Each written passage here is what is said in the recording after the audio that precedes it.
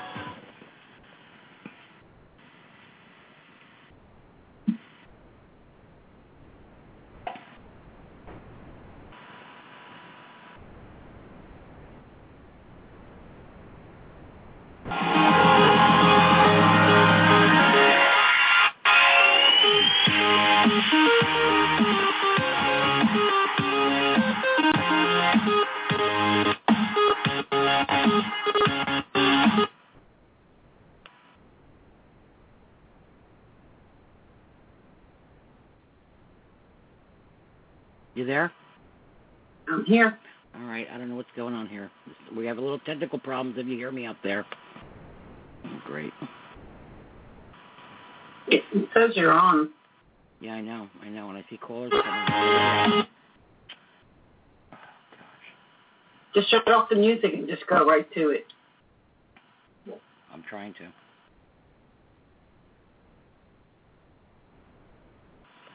All right, I'm going to go right to the show. If people are out there, oh my goodness, my computer's going wacko. I don't know whether it's a combination of the Skype and the phone. Hold on a minute, please. Sorry to do this to y'all. I'm working. Okay, oh gosh. Uh-oh.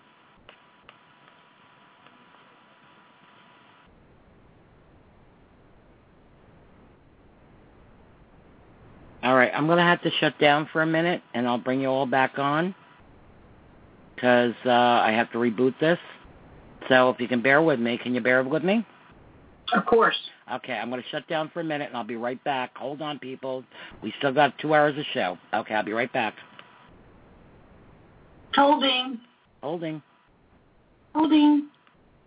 Whoever called in, if you can hear me, please hold on. I see you've been on for 2 minutes. We'll be right back. Can they hear me while you're gone? You're not. Well, I don't know because you're on Skype. I see a 517 number. That's not you? 517? Mm-hmm. Yeah. Okay. Hold on. Let me just talk to whoever it is, see if I can get them. Go ahead. Okay. Go right ahead. Hello? Hello? Yes. Who do I have on the air? I have to reboot my system. Unfortunately, I'm having problems with my Skype. Would you mind if I lose you calling back, or did you just want to hear the show? Yeah, I was just calling in to listen because I just wanted to call and listen. Oh, that's no problem. Okay, I'm going to put you on hold. Yeah. If I lose you, call right back so you can hear it, okay? I'm sorry. All right. Okay, thanks. You know what? Okay. I'll tell you one thing. I think you're okay. You just need to go on. That's all. You're fine. Okay. Well, you're fine. Well, I guess we're going to forget my music. I can play it at a later time. No, okay. Just go right for the show. Don't okay. Boost. Well, we're on the air. Okay, we're on the air, and this is Peggy Emanisi, the author of Rainbows, Butterflies, and One Last Hug, and welcome to my show with my co-host coming on, Melissa M., my niece, and my other co-host tonight, my special guest and my new friend in this world, Liz Carthy. Liz is the author. Liz, if you want to mention your book, and we'll go into it and talk about the books and what have you. Tell them the name of your book, Liz. It's Whispers from Heaven. Okay, and give us a little bit of the story, Liz, about your life and what you've been through and where you're at now and what have you. Okay. Whispers from Heaven is... actually, it's a book I didn't realize I was even writing. I just was journalizing on a daily basis when I was, shortly after I lost Ryan. I had no clue it was ever even going to be a book. I just was putting my Well, feelings down on paper. Liz, let me say, tell them, I know who Ryan is, you do. The listeners don't really know who Ryan is. So if you want to give a little briefing about Ryan and who he is to you. Okay. Ryan is my son. He was 8 years old when he died from a cancer called neuroblastoma. That was 15 years ago. I'm 15 years into my process, so that's why I'm hoping that even though my book has been a while getting here, it took me that long to let go of Ryan again. Whoops, sorry about that. So those that know about letting go of your child, it was like letting go of Ryan again. So it took me a while to actually, I wrote the book probably within the first 3 to 4 years after Ryan passed away, and I held on to it, and I held on to it. It was like, it was so personal.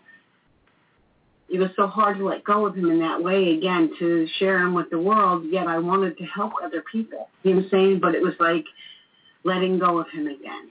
Mm-hmm. And I'm sure you understand what I'm talking about. If you're a grieving parent, you know what it's like. Oh, gosh, yeah. As you know, that I'm a grieving parent twice over. Lost my daughter, Meg, on Mother's Day, 2002, at 28. She was a mother of a 4- and 7-year-old, and she had cystic fibrosis. And lost my son, Mark, 2011, February 2nd, 9 months after their father, my husband, and also the cystic fibrosis. So I know this story well. So go ahead. Oh, actually, you know what? Let me put you on hold 1 second. I'm going to bring our co-host on because I think the board's working now, and I apologize. I'm 9 times into the show, but every time I use Skype, I have a problem. So I'm going to bring Melissa on, and then we're going to talk a little more, okay? Okay. Bear with me, Liz, all right? No, of course. All right. Okay, hold on. Hello, Melissa. Hello, Peggy. Could you hear the show at all, Melissa? Were you, because we were having a lot of problems because I'm doing the Skype thing again because, of course, Liz is coming to us from Florida. But were you able to hear the show or not before this? In the beginning, it was a little bit low, so I called back in, and then it sounded like the sound was actually better. Did you hear any of the music or not? No, I didn't hear any of the music. Yeah, I don't know. There's something with the Skype and the music, but we won't go into this. But I'd like to introduce you, Liz, my soul friend, because we are so much alike. We share so much. Liz, this is my niece, Melissa, who's the editor of my book, my co-host on my show, my niece, my other daughter, I call her, along with some others. Thank you. So nice. I just wanted you to meet Liz. Liz, this is Melissa. Melissa, so very nice. I've heard such good things about you. Hi, I've heard so many nice things about you. Well, she's very nice to meet you. She nice fits right into the family. So, Melissa, I'm going to let Liz take over a little bit and talk to her book, which was from heaven, and her site that she has on Facebook. And go ahead, Liz, take the show over. Okay. Well, I have a Whispers from Heaven author page, which I started probably about the same time I published my book. It took me a lot of time, and I don't know. I shared my book in its written copy. I mean, I would go. I'm a waitress. I work in a place called Miley's Diner, and there would be people who were suffering from grief or whatever, and I would just hand over my raw manuscript. I mean, I can't even tell you. Before it was even published, it probably went to 20 or 30 people, and just because I knew that they go, "What are you doing? Why are you holding this back? And why aren't you publishing this?" But unfortunately, that takes a lot of money. Sometimes, you're not a well-known person, and still, you don't know how to do it. Liz, can I have no clue. I'm going to intervene just 1 second, and then I'm going to shut my big mouth. I just want to let people know, just because we wrote books and we are on the bestseller list, we're not rich. They make the money. We make some. We get quarterly dividends or whatever you want to call them. Right. But Liz still works at the place where she works. Molly's Diner. Good. Molly's Diner. We'll give a plug. Where's Molly's Diner? And you're in Florida, of course. I'm in Deerfield Beach. Right, and you also are a baker, and that's something, Melissa, you'd be interested in this. I would. Listen to this. She bakes, too. Melissa makes specialty cakes, which I think I put a picture on tonight's show. I always try to put up her cakes because she makes them for everything. But, Liz, tell Melissa a little bit about the food that you make, the bakery, and then we'll go on with our stories about what the show is about. Okay. Well, actually, I stepped into it because somebody left. And, of course, I lied a little bit and fudged the truth. But I wanted to bake so bad because I just wanted to do something other than just waiting on people. I wanted to be able to do something else, and they needed somebody. And guess what? I learned on the job. And now my stuff is flying out the doors. I can't even keep up with it. I learned on the job. And some people go, that stuff looks like it came from a professional baker. I mean, that's amazing. I'm not per se. Mm-hmm. Liz, can you hear Melissa? Yeah. Oh, okay, cool. Okay, because I got the Skype and phone both going, and I'm sorry about this. I'm just the Peggy Sue. We're winging it here. We're winging it. You know what? Because Liz and I, we met each other. She's in Florida. I'm in New York, of course. We're both authors. We both lost. I'm from New Jersey, girl. And she's a Jersey girl. She's a Jersey girl. A Jersey girl. Yeah, I just love like New great Jersey. grandpa. I always wanted to live in Jersey. Yeah, baby. Me too. Tell her what part. And she lived very close. I think your family kind of grew up right near where her great grandfather. I lived in Long Branch, New Jersey. Right, but we were talking earlier because I do talk to my guests, and then I've become friends with all of them. They're all authors. They've all lost children, most of them, except for a couple of the mediums that have come on and whatever, but we've become friends, and they're from all over the country, Chicago, and like David Beck, and my guest last week, Dave Kane, and most of us have lost kids. And we just have such a bond, and the communication between our kids since they passed and even before in our lives, we're so connected. But we were talking about, I guess it was your dad, was very close to where my grandfather grew up in Elizabeth. Jersey City, which is right out of the Oranges, right? Yes. And Elizabeth, where my grandfather grew up, who I love Jersey, grew up in Elizabeth right out of the Oranges. And Ringo's New Jersey and that That's area. my namesake. What? Ringo? Elizabeth. Oh, okay. Ringo? I thought you were a Beatle. Of course, that is not a Beatle. So I just want to show the show. We got humor, too. We've lost our children, and our heart breaks every day, and everybody thinks that we're always moping, and, yeah, we have our times, like the birthdays, the holidays, and, Liz, I'm sure you'll agree that we still are the human aspect of it, and I've talked about it on every show. We miss hugging and kissing the person. But they do show us signs, and we'll get into that a little into the show. But I'm going to let you continue the story and shut my big mouth. So go for it, girlfriend. Well, the Whispers from Heaven really is exactly what it's saying. I mean, because I think when Ryan died,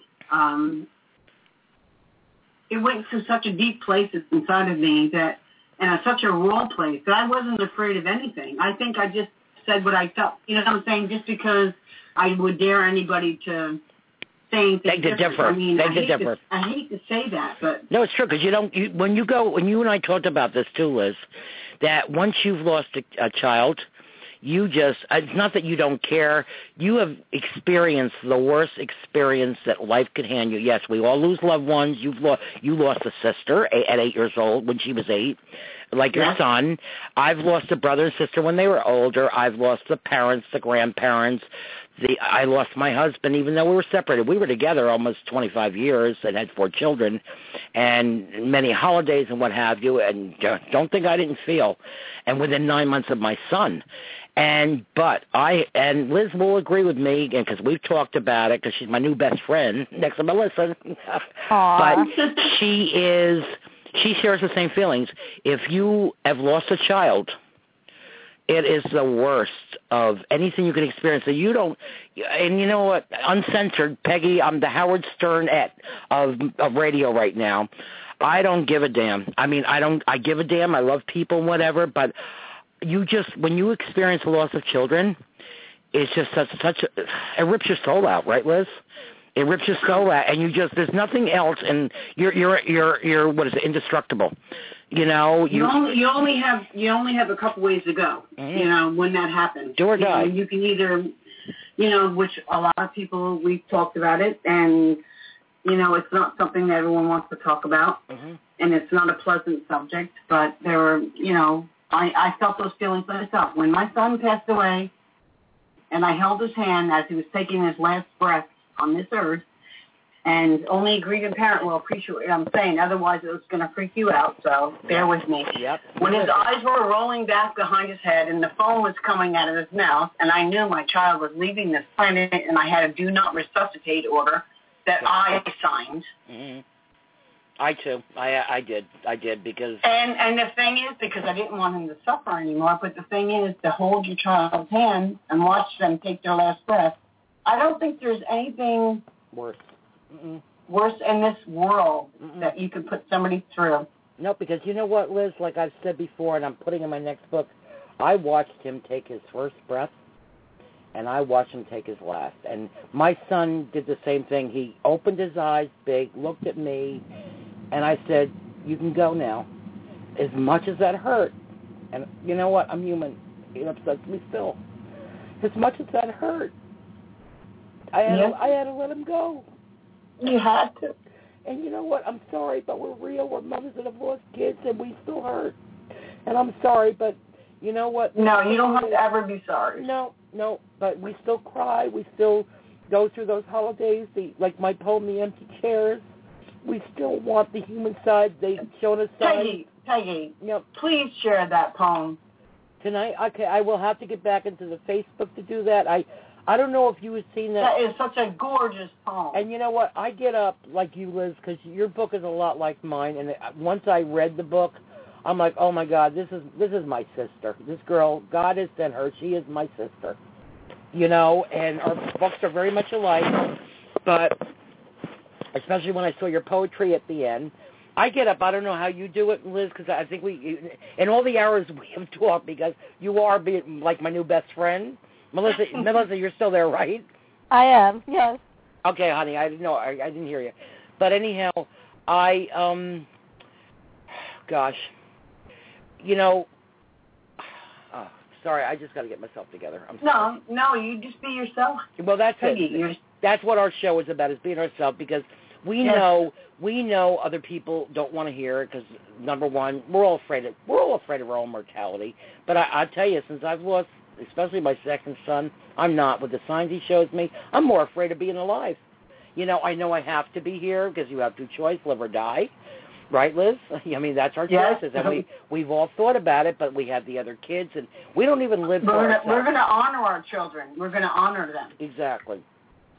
We don't live for ourselves. We live for others. And, I just went through something this past week. I'm going to say where or what, but people think you're dumb sometimes. I walked into a place, and the first thing I go, here she comes. It's like, I'm not stupid. First of all, I don't even talk about it anymore, but I come in with a smile on my face, and I'm like, you know what? You got the problem with it. I don't. You know what? If you don't believe what I say or Liz says or Dave that was on last week or any of the mediums that bring them through, well, you know what? Free will, baby. I've said it before. That's your thing. You know what? You think we're nuts? Well, I guess there's how many, Liz, we have so many people in our parent groups, and you and I belong to many of them. I mean, we can't all be crazy from the signs. We can't all be crazy when they come to us. We can't all be crazy when we have developed as, like, mediums. I don't know if it's happened to everyone, but it's happened to an awful lot of us. I mean, I had my thing since I was 9, but since my children have died, man, I'm reading other people. It's just amazing. And Melissa is, too. And Melissa was close because Meg, right, Melissa? Yeah. Meg, her cousins, and Melissa was, babysat by Meg, and there was a closeness there, and she was like her big sister to her, not only just her cousin. So yeah, I looked up to her always. Yeah. Can you hear Liz? Can you hear Melissa? Yes, I can. Okay, because like I said, I got two things going on here. No, it's all good. It's all good. But like I said, this is the Howard Sternett of Blog Talk, uncensored, unplugged, and we say what we feel. It's real life. Exactly. It's and what? We feel what we say, and we say what we feel. So I'm going to let you continue, and then I'll let Melissa talk a little bit, and then we'll all talk and go into. So finish your story. Okay. First of all, I'm going to tell you something. I want to share something very, very personal. This is the actual very, very, very first beginning of my book. Okay. Okay? It happened on the day I buried Ryan. I was living in a townhouse that had a courtyard and all the kids that played with Ryan. I went out on my porch, and at that time I smoked, so I was out there having a cigarette, and I'm smoking, and I'm looking up at the sky, and my family's in there wondering how are we going to deal with her? Yep. Is she going to lose her mind? Are we going to have to, I don't even know what they were thinking because I was just Mine are still thinking that. mean. My friends and family are still thinking that. It's like, when's she going to break? Sorry. Yeah. Sorry. Hasn't happened. It ain't going to happen. Well, you know what? When I went out on the porch, I looked up into the vastness of the sky. And I'm looking up and I'm going, and mind you, I'm on the porch. Mm-hmm. And inside my house is a dresser full of my son's clothing that I have not touched. Mm-hmm. And I have, and the dirty clothes, I kept them too because I wanted to sniff them. The smell. Been there, done that. Yep. And I'm out there on the porch, and I'm giving my family a break from me because they're hoarding over me and trying to make sure I'm not going to have a mental breakdown. Mm-hmm. And I'm out on the porch, and I'm looking at the sky, and I go, oh, my God. Oh, my God. How am I ever going to relate to you ever again? Oh, my God, Ryan. Yep. Ryan, yep. I miss you so much. And I don't know how to do this. Please help me, Ryan. Please help me. There ain't no book out. There ain't no book out there that's going to tell us how to do it. But I'll tell you, that was the first words that Ryan ever spoke to me, and I didn't even know I was writing a book. You think I even gave a shit if I was writing a book? Yep. All I was doing was standing out on the porch, looking up in the sky, going, "How am I going to do this?" Yep. And I'm going to read you one of the very first thing I ever wrote in my book. Go ahead. And I hope you guys bear with me. No, go ahead, babe. Go ahead. I love you, Liz. I love you too. I love you too. Yeah, we'll get into that. I love you too. Oh, no. I love you too. No, she's got the tutus too. Okay. Go ahead, But I want to tell you, when I was looking up at the sky and I asked that question, Ryan came to me immediately, and he said, "Dear Mommy, I know you're having a hard time adjusting to me not being there, but I just want you to know I'm more there now than ever.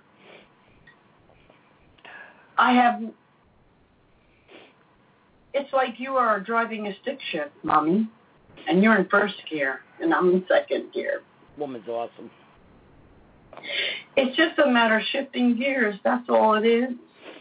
I'm traveling alongside you. Very true. I'm just in a different place right now.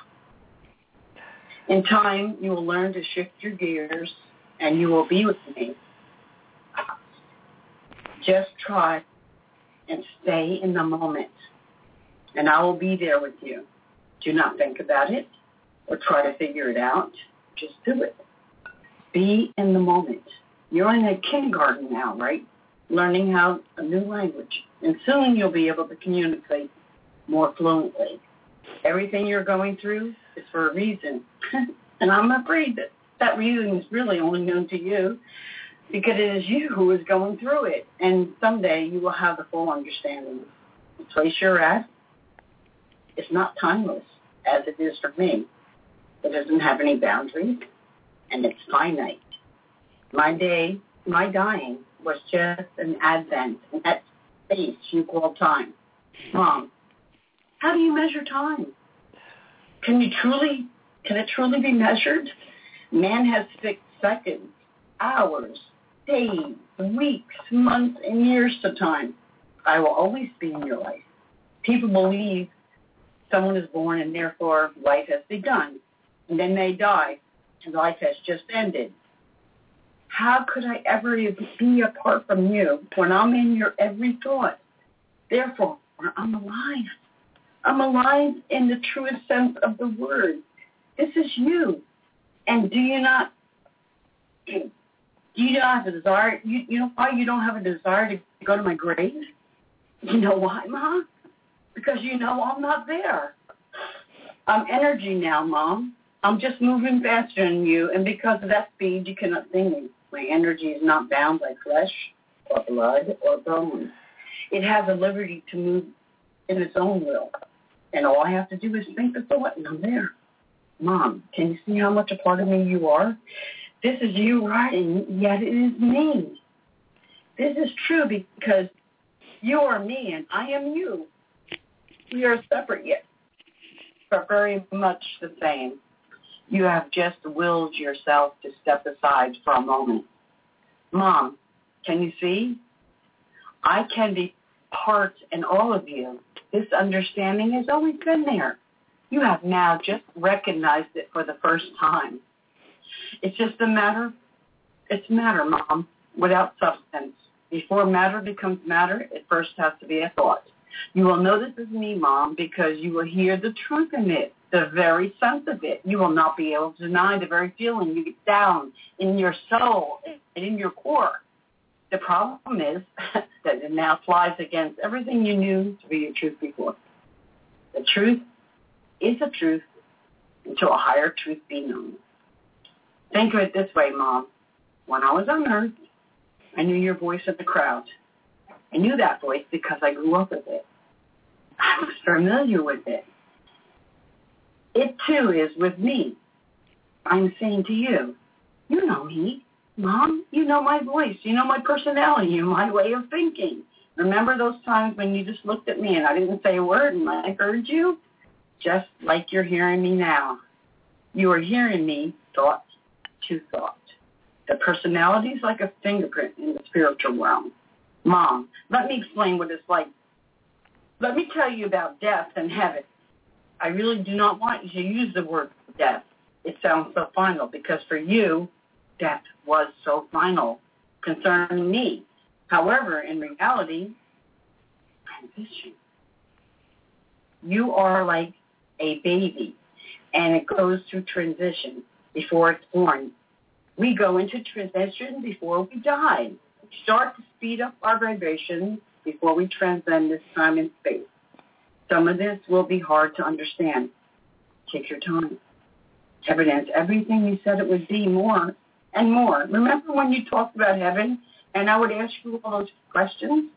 You told me, Ryan, if I could go to a book with the most beautiful pictures of earth in it and pick the prettiest, you said heaven is like that, Ryan, but 100 times more beautiful. And you said, thank you, Mom, for believing. It kept me strong and not afraid of dying. Live life to the fullest. Smile and love and be loved. That's the most important. I'm in the greatest place anyone could ever want to be. No more cancer here. It is now all about warm and soft and beautiful things. I miss you, Mom. I miss your big hugs and kisses and your crazy way of being. I just want you to know I am truly with you, and you will learn more as you go along just how much I'm with you. Love eternally, Ryan. Oh, my gosh. Melissa, is that beautiful? That's so beautiful. Oh, my God. We're all crying here. Guys, you know, tonight is... I'm sorry. No. It's about real. You know, as much as I wrote my book, and Liz and I compared notes, like, we were both doing it to vent, and it took me 6-7 years to publish it, not because I couldn't before, because everything, like everything else in life, is que sera, sera. What's meant to be, Connie Francis song, what's meant to be is meant to be.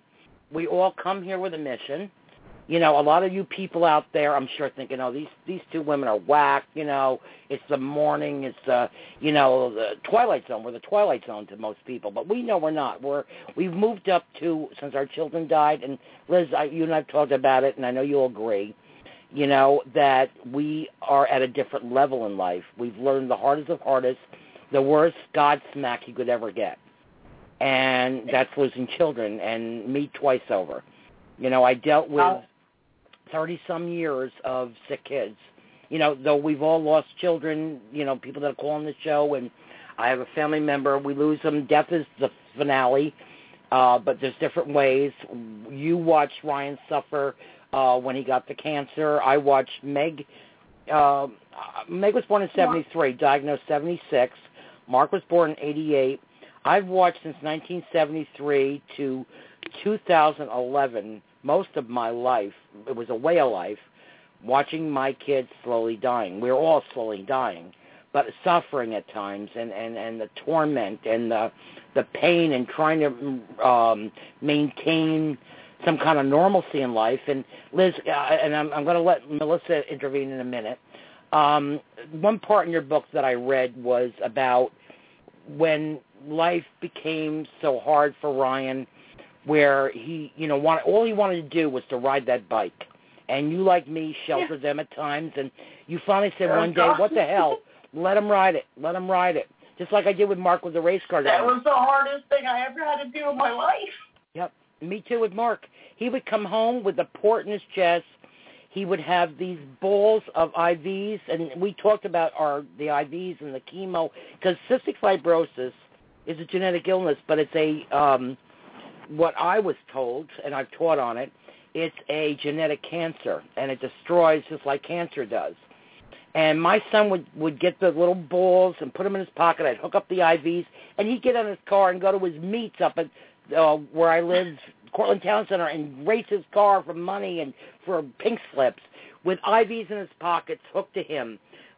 Liz and I both also discussed today, I didn't know, we had another similar thing where it got to the point where these kids couldn't really eat anymore, Ryan having cancer, Mark having cystic fibrosis, where we had to have special things made by a pharmacist compared to their blood work, where we couldn't even feed them through a feeding tube anymore. It had to be plugged into a port, TPN, where it just gave them all the nutrients they need. You have no idea. You think the death was hard? Yes, that was. You have no idea what the whole dying process was. Day and night, 24/7, the hospitalizations, the ambulances, the like, mommy, what's going to happen?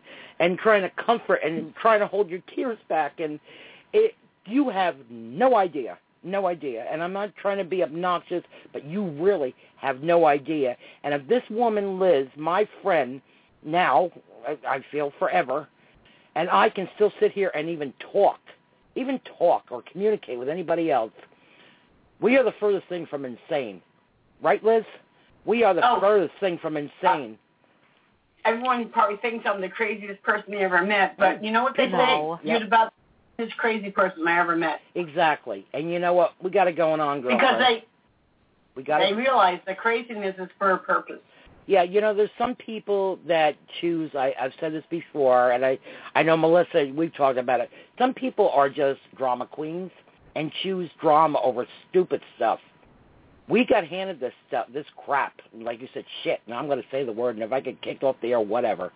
You know, I'm a Christian woman, but you know what? We got handed this shit, and we had to deal with the best way we could. We've both been told in our grieving groups, because Liz and I both belong to many, right, Liz? And we hear the same thing from so many people. You know, it's like, get over it and whatever. I'm going to tell you something, people and family and friends. You don't ever get over a death, especially a child's death. You can sit there till you're blue in the face, and tell us, get over it. Sorry, it don't work that way. All we have is our memories. That's part of our lives. And wiped out one night, and shortly I will try to dig up this poem, because I'm hoping not to lose the radio station, that I guess you saw it at Christmas, Liz. I didn't realize you saw it. Well, it's a good poem, and it's a beautiful poem. And it's the truth. I've done some poems, Liz, that I call my tell-off poems. They're not really telling people off, but it's getting to the point. It's like, you know what? While you're sitting around that table with your family, don't let me disturb your dinner. That's basically what the poem is about. Because I'm sitting here, too, with the empty chair. With, you know what, with just the memories. Don't take those memories from me. Don't say, you know, don't talk about it. Get over it. How much longer are you going to drag it on? It's going till the day I die. Because, you know what, I know there's a heaven. I know there's a God. And I know there's a Jesus Christ. And I'm not here to preach to you. I love them all. And I know everything is predestined and planned and whatever, for whatever God's reason. He's the man. He is the man. He's the man. Okay? I'm not here to preach. I'm not going to go on a pulpit. But he's the man, and he makes the decisions. We're not supposed to question it. But you know what? Being a human being, we hurt. We still hurt. I can sit there and counsel, and Liz and I both counsel, right? We counsel other grieving parents. We are counselors. We're authors, counselors, mothers, grieving mothers. But we're out there counseling other parents to help them through it, whether it be through an accident, a murder, cancer, cystic fibrosis, whatever the reason. The finale, like I said, is the death of a child, and death of a child. That's it. That's it. Finale. Yes. Some of us have it worse. I mean, you know, I can remember. But you know what? If you talk to a grieving parent, and I have on many occasions, we both do because we counsel. I get freaked out because I would share my experience, and I would have. And I have a friend that she's probably going to be calling, and she would say, "Oh, I think it's almost worse that you had to watch your child suffer. Her child died in a car accident." Right. And I'm thinking, "Oh my God!" I'm thinking her thing is worse because at least I had time to say goodbye to my child. It was sudden. And then you know what? I'm going to tell you something. A year ago, and my niece, I love my niece Sue Costello. You know. She's become your friend. I had no idea until recently that she's friended you. Yeah. And at Wayne's funeral, this is a month after Hurricane Sandy. I'm living in a hotel for 6 months. On top of lost 2 children, watching them suffer. Lost everything I own, pretty much. Almost died that night with another son. We had to be rescued. Water, as 3 feet of water and waves, whitecaps coming through my house. No BS here. All right, and I was in a hotel, and I was sick. But I, of course, went to my grandnephew's funeral, and he died from different circumstances. And I remember Sue saying to me that night, "Aunt Peg," she goes, "at least you had time to prepare." And I'm looking at her like, well, you know what? There's no preparation. But I'm thinking from her side of it, looking at her, Sue, my God, you know, in a way you're right, because it was sudden. It was a shock. But even if you have time to prepare, you're never prepared. You're never prepared. To the last breath they take, it ain't over till it's over. There's no preparation. I have people say, well, you know what? You knew it was going to happen. You know what? I'm going to tell you something. You know what? Here you go. Okay. Here you go. We're all going to die. We're all going to die. But it's when you lose a child, it just doesn't seem quite right. To bury or cremate like I did cremate, of course. Lizzie, I know you hate that name, but that's my name for you. I love you, baby. And that's guess what? That's my name. That's your name. Ask me again, I'll tell you the same. No. Liz, I love you. You know that. And I love you too. Yeah, I'm telling you, I really do. I love this woman. We've only known each other for, a couple of weeks now. We had talked before in our grieving groups. But we just have such a connection. But the bottom line, like I said, whether it be losing Ryan to cancer, and Megan Mark to cystic, or Susie losing her son the way she lost it, the bottom line, the pain is the same. Whether they suffer, they don't suffer, whether it's a shock where, yes, that is a shock, a car accident or an overdose or accidental overdose, which happened in his case. And that's your doctors, when you're hurt, prescribing drugs and then ripping them out from you and you become an addict. Okay? Not everybody goes out in the street, you know, like, oh, man, give it to me, man. It doesn't work that way. It doesn't happen with everybody. And not in my nephew's case, at least. You know. And because of his innocence, he did. He did what he did because he was in hurt. He did what he did because he was hurting. Mm-hmm. He was hurting and became an addict, you know. You know, in our own right, we all become addicts some form or way in life, you know. But anyhow, I'm going to stop us a minute, and Liz, we're going to go more about your book, and I don't want my poor Melissa sitting here. Melissa, what are you feeling? Melissa, I'm sorry. I hope we're not leaving. Oh, No, we're it's not okay. going to leave. This is important information. Don't worry about it. What do you feel? Okay, Liz, I mean, you are my, little beer burp because I'm having a beer and she's having a glass of wine because sometimes you got to do what you got to do. Melissa, what are your feelings, not as an outsider, but these were your cousins that passed? Yeah. And what are your feelings about what you're hearing Liz, mother to mother, talking about here? And of course, think that Wayne was your cousin, too. Yes.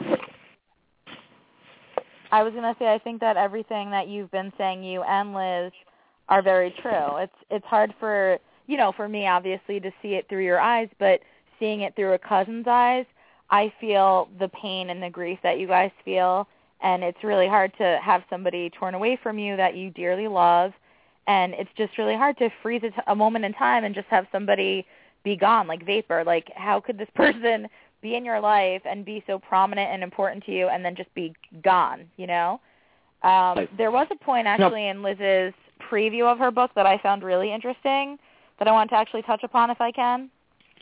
Sure. Of course. So this is my favorite quote that I found from your book. So you said, "It was a long road to get to this place called tomorrow. I do not know if it will happen for you. I do know this, that it can happen." And that's very, very true. I just feel like that quote is so applicable to what we're talking about, too, because every single day, I'm sure, after you lose a child, seems like it goes on forever and ever because all you want is your child back in your arms or, if they're older, just, give them a hug. You want them there in your life. You don't want them to be taken away from you so soon like that. So I just felt like that quote just spoke so many measures for me. So I just thought it was beautiful. That is so beautiful that you said that because I'll tell you something about that part of what I wrote.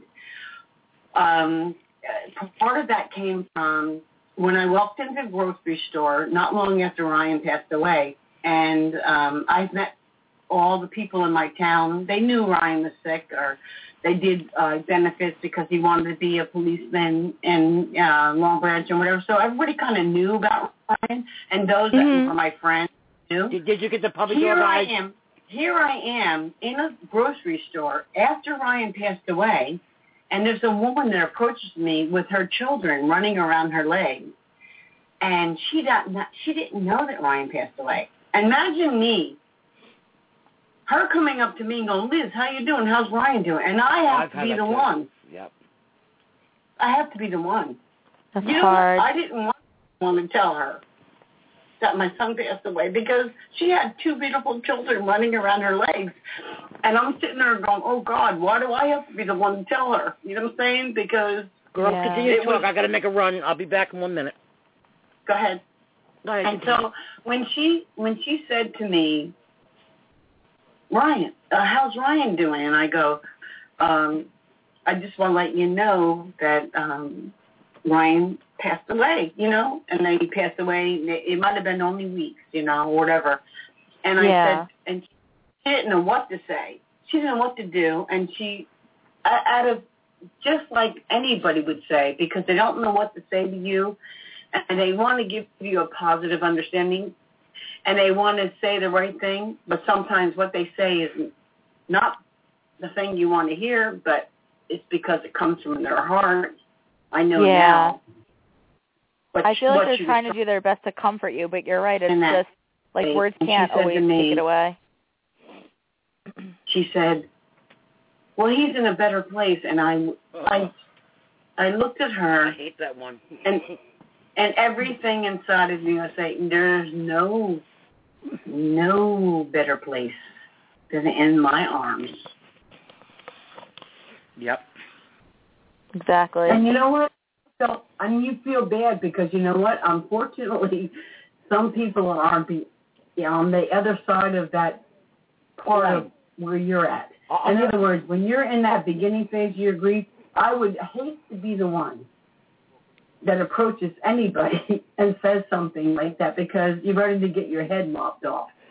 Liz, and it's not can because I say something? We don't understand. Go ahead, honey. Liz, not to intervene, but you and I have both been in that place before we've been on the other side. We've had friends that have lost kids and family that has lost children. We know that place. What do you say? You know, I myself hate the puppy dog guys. I hate the puppy dog guys. When I walk into a place and they give you that look, they don't say a word to you. I'd rather you come up and say to me, I'm sorry, and leave it at that. But when you start giving me that look okay, I'm going to say quote unquote, like a grieving parent, it's a mental illness. People treat us like we're mentally ill. We're not mentally ill. We have gone through the worst experience in life. Well, what the hell? Unfortunately, yeah, but unfortunately, what it is, and it only takes a lot of grief work, and grief is work. And the minute you don't decide that you're going to work it, you're going to be stuck in it, and it's going to be biting your ass for the rest of your life. Well, you know, that's what I'm saying. In other words, grief is work. Yep. It takes work. And you can choose to stay wherever you're at. And, you know, we've talked before. You know, I know people same amount of years down the road as me in the same place I was 15 years ago because they're not. And you know what I say? Guess what? It's the same. They have the right. You know why? Yep. Nobody gets to tell a grieving parent how to do it. Nope. I've had and families. even if they, and I don't advertise this, even if they decide to take our life. Yep. Because we've all thought those thoughts. Oh, and if yeah. any grieving parent hasn't told me they haven't thought that thought, whether it was just a fleeting moment, split second, yep. Fleeting moment, yep. I never planned it. I never knew it. All I knew was I didn't want to suffer that pain anymore, and I wanted to be with Ryan. Well, but you know what? I knew if I would be with Ryan, I would be leaving my other two children without more me. pain. You know what? And you know what? I hate to say the person that has one child, I feel really sorry for them because oh my gosh, they don't even have a reason. Yeah, like Renee, we have a I hope Renee contacted me yesterday. Her and Shirley want to be guests on the show, which I'm more than glad. We have a oh great. Well, I love Renee. And Shirley, they're beautiful. Well, Renee, her son was an only child, and Renee contacted. I said, of course you're going to be on my show. Are you kidding me? There's that's a given. But you know what? We are having a retreat, a little hideaway. We're in Virginia Beach. I'm not going to say where a bunch of us are going to get together. Well, you can eventually. Of course, you can advertise it eventually. Well, I can, but you know, it's kind of our little club. It's our little vacation away from everything and being with people that understand us. And it's a week of seminars and fun. We have a 10-bedroom house. It's not. I'm like trying to tell everybody, my friends, like, I don't know the name of the hotel. It's a 10-bedroom. That's because it's a 10-bedroom house. Beautiful place. Pool on the ocean. It's going to be motivational speaking with us authors, helping other grieving parents. I think there's 50 of us going or something like that, Liz? Yes. Close to 50 people. Yes. Doing our motivational speaking and promoting that. And you know what? Our books ain't making us a penny. I mean, if you knew...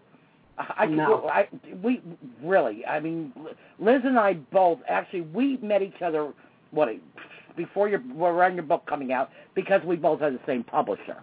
It cost us. We paid dearly. Yeah. We paid. We have not made. But you know, it's not pennies. even about the money. It's about we want the word out there. That's what I'm telling. And Melissa, my editor, she hasn't gotten a penny. I haven't received. I can't even tell you how much in debt I'm paying a loan off because of my book being published. Though I've done book signings and done, I get my quarterlies. You haven't gotten your. I mean, her book just came out. Ironically, on my mother's birthday. I have quarterlies, but I haven't even invested in them because I just made a major move in my life, and I'm not really. You know what? I'm saying, whatever is there, it's like. Okay, so Russell. My money's there because it's going to pay off that loan, and once that's paid, it's going to be going into, like you said, we could have do or die. My thing was I started the cystic fibrosis in loving memory, a Wish Foundation for kids with cystic fibrosis, because Make-A-Wish just dropped these kids because they thought they were getting better, not happening. So myself and Denise, also from Florida, and Lori, they've all lost sons with it. They have daughters with it, still alive. I lost both son and daughter, like you know. I'm not going to go on about it. But we started we had to do something with this because I'm going to tell you, up until about a year and after, before Mark died, I knew it was coming. I was doing my best saying, no, it ain't happening. And my boyfriend Tom and I at the time, and we parted our ways. I'm not going to go into that, but there was a goodness with him, or I wouldn't have been with him. Exactly. He was on suicide watch with me because I told him there's a song by Tammy Cochran, Angels Waiting for Wings, about this girl who's a famous country musician and singer, wrote this song, and I would sit on my deck and play that, and she would show pictures of the memories of her two brothers waiting for wings that both died of cystic fibrosis. And I would sit out there and cry my eyes out. And I'd look at Tom, and I said, if anything happens to Mark, I can't do this again. I'm not doing this again. I didn't give a damn about my other kid. I, of course, gave a damn, but I didn't care. My pain hurt so friggin' much. I just wanted to go with them. I figured the other ones can wing it. And then, you know what? For about 5 or 6 weeks after Mark died, Mark kept me going after Meg died because I knew I had another kid with it, so I didn't mourn. I mourned Meg. I bitched. I moaned, whatever, uncensored. Sorry, guys.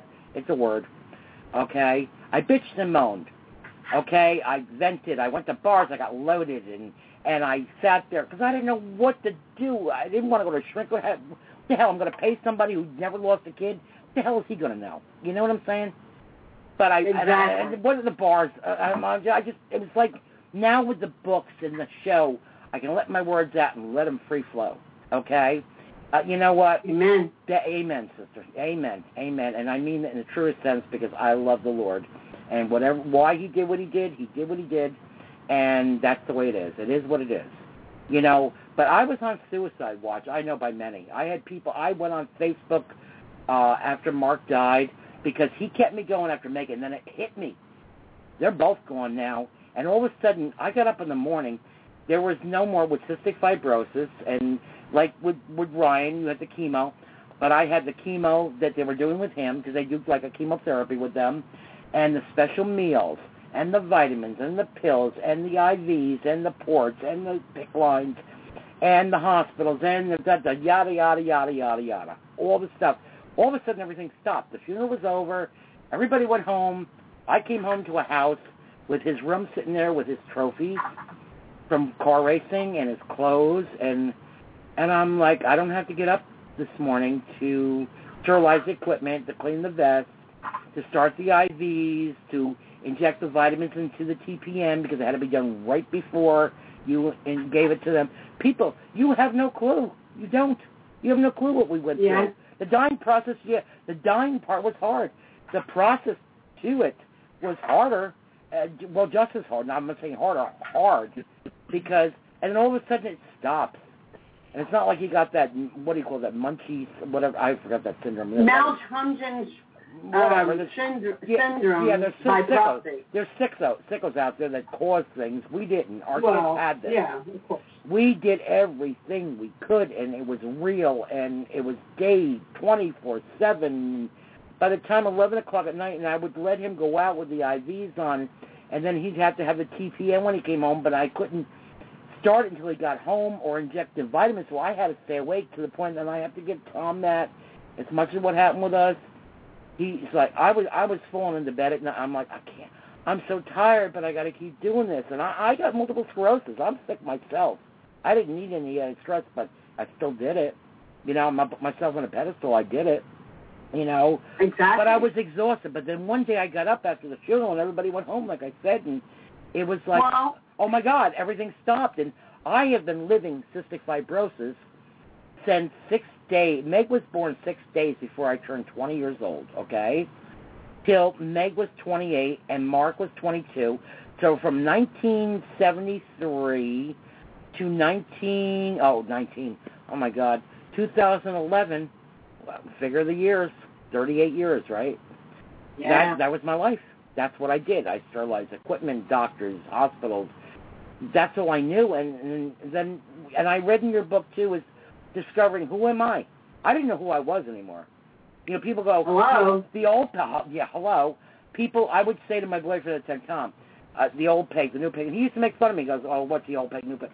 Because no, there's definitely a new person. The old person is not there anymore. It's an old person with a new understanding for life. Exactly. Melissa, let me get Melissa on. Melissa, she's here. Yeah, please. Melissa, what have you seen, the differences? I mean, I was Aunt Crazy, get drunk, peg, we're going through my menopausal breakdown, and fun crazy, the life of the party, the family, right?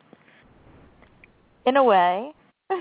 Yeah, well, I was crazy. Well, I admit it. I admit it. Okay. I know, but what you're have my aunt. I have respect for you. I know you love me, and I love you better. But anyhow, much more. No, but anyhow, listen to me, sweetie.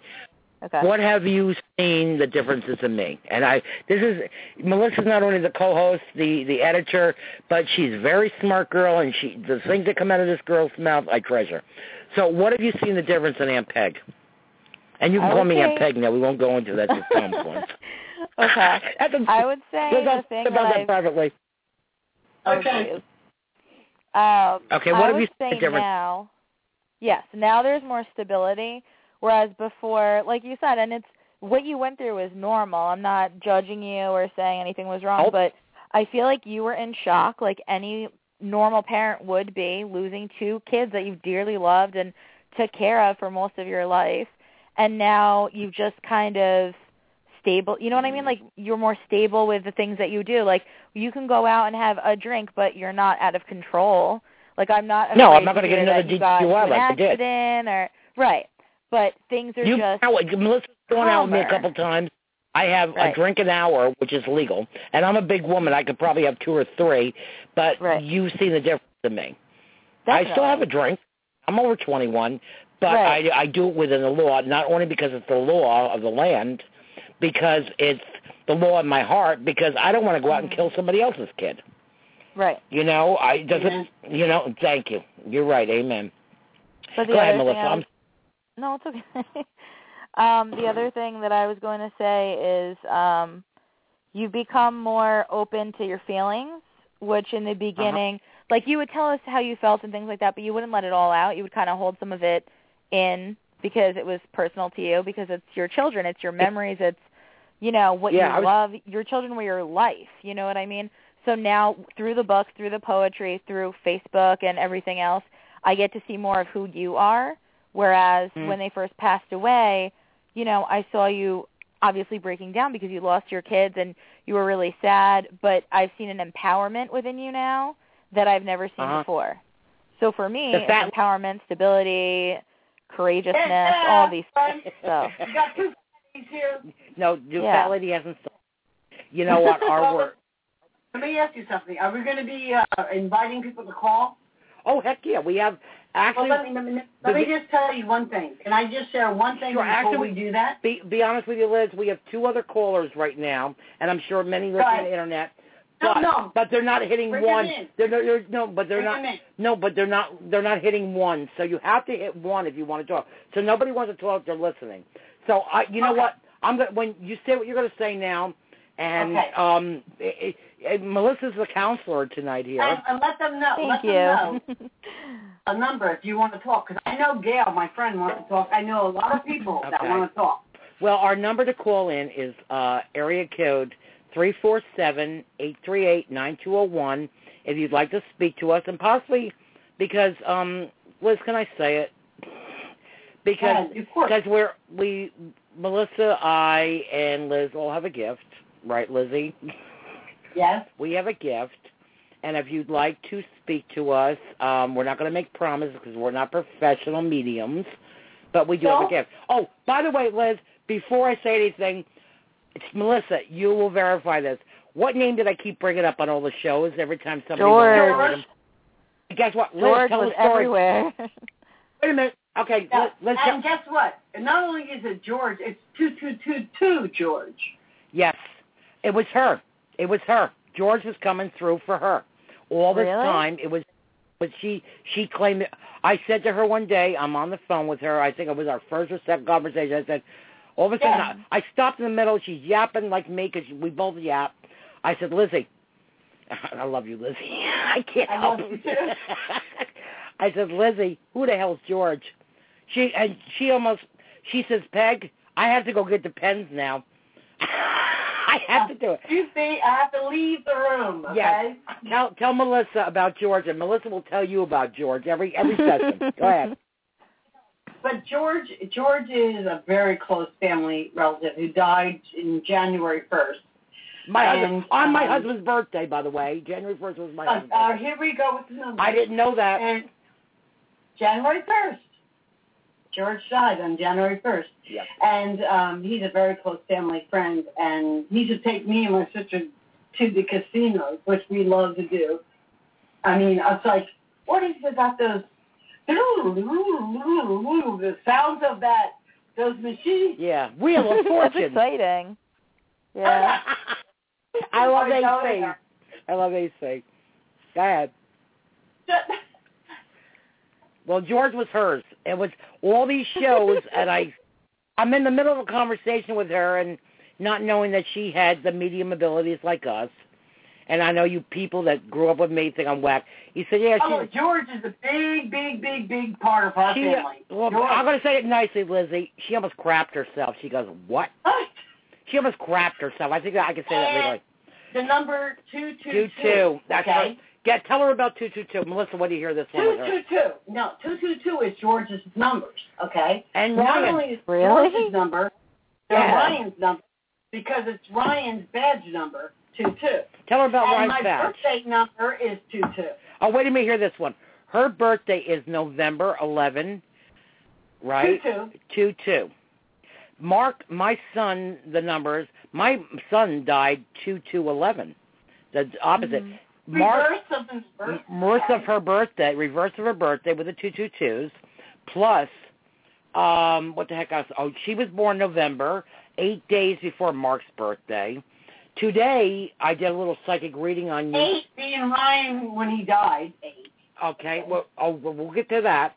So, what did I say to you today? I did, because Melissa, sweetheart, when we do readings, it just comes, right? Melissa's very gifted because the spiritual writing too, which she didn't even know what she was doing. I said, you do what?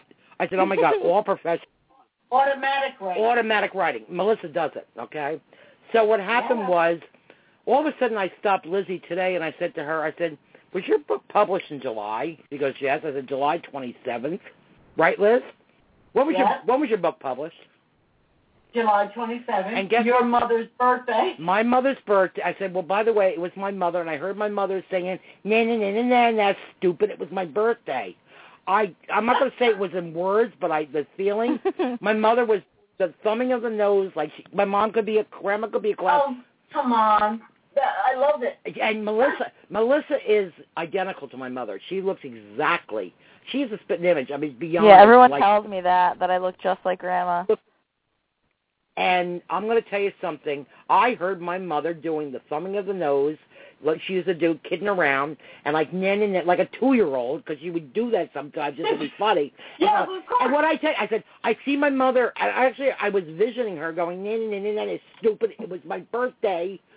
And I'm like, was your book published July? She says, yes. And I said, 27th. She goes, oh, my God, how did you know that? I said, because my mother's sitting there going, to me. It's my birthday. Yeah, it's my birthday. That's crazy. There's no way that's just a coincidence, July 27th. And ironically, my book got published December 11th, the day your cousin Wayne died. I don't know if you knew that, Melissa. No, I didn't know that. Which was the day I just found out. I got a call from Aunt Mary and said that Wayne had passed, and that's the day my book got published. So they're all connected. I mean, Wayne's around us. And actually, I had one of my last sessions was May of a year ago, and Wayne came through, and then your cousin Susie and Aunt Mary, my other sister, came down, and I played the CD, and something weird happened at the house. You know what? We only have 53 minutes left, and there's so much to cover. Listen, before you go there, before we go to the phones, I just want to say one thing, and I'm going to read one passage, only because it's from Ryan's little cousin, Sammy. Sammy's words. You remember this. Can I just say one thing before you do that? My caller last week the play and the movie that he did. Dave Kane was a producer. Wrote his son before he died wrote a play about a little girl named Gracie whose brother's name was Sammy linked to his son, and then she brings up Sammy, and that's in the beginning of her book. Melissa, this is the connection. This is a forward. This is a forward. Okay, go read that, please. Oh, go ahead. I'm sorry, I'm going to shut up again. And I just know this came from, of course, a now mature Sammy, who now has children. And Sammy's your niece, right? It's my niece. Ryan considered my sister's children because they were close in reference. They were siblings to him. They were not cousins. These were his brothers and his sisters, okay? And that's how they feel about him now as they raise their own children. Ryan is not a cousin. He is a brother, okay? And this is his sister who wrote something for college to try to better herself. And she wrote this, and I just want to share you the most beautiful thing from a pure heart, somebody who experienced Ryan. These are Sammy's words. So as I take a deep breath and I reflect back to my childhood, it brings back to me the remembers of my cousin Ryan Sabron, a very strong and brave young boy who didn't have the chance to follow his dreams. Although Ryan had accomplished a lot in his short life and touched many people along the way, and of course, he didn't know it at the time, at his age of 6 years old, how long he would live, but somehow he knew, he had an understanding he wasn't going to live long, and he wasn't going to beat cancer. That hurt me when I heard that the first time. But I'm going to stop right. But it's okay, sweetheart. Because I didn't. Bear now, remember, uncensored. It's about feelings, honey. This show is real. And that right there does a lot to me. In that, what child at that age would think like that? Children at that age are usually selfish and only think about what they want. They don't think about school and who their friends are, and going outside to play with their friends, planning their next adventure, and sometimes getting the occasional scraped knee. Ryan never got a chance to attend school.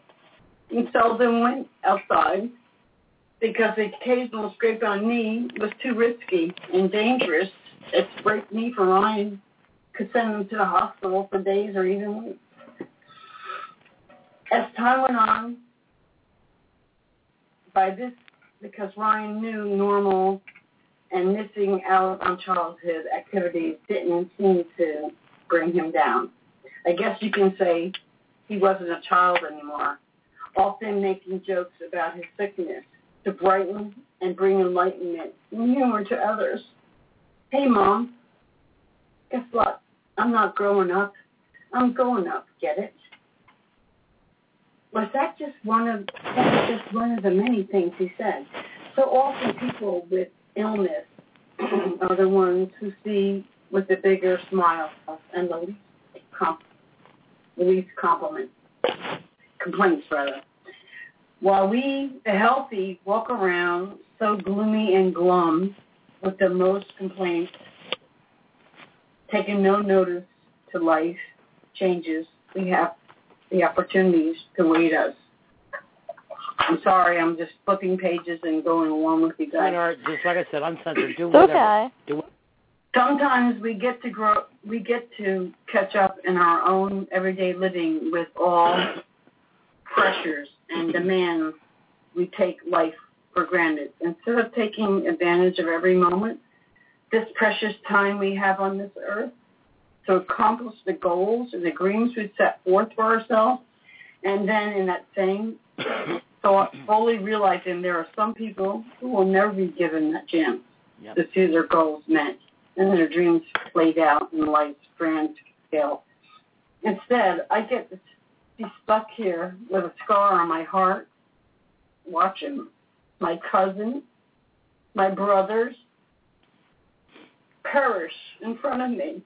things like this can't be putting a Band-Aid on. No, see the Band-Aid, Melissa, the Band-Aid, remember? Yeah. And I hope this pain isn't going to go away anytime soon. And I'm going to have to learn to know Ryan in a different way. Ryan battled for cancer with most of his time spent in the hospital.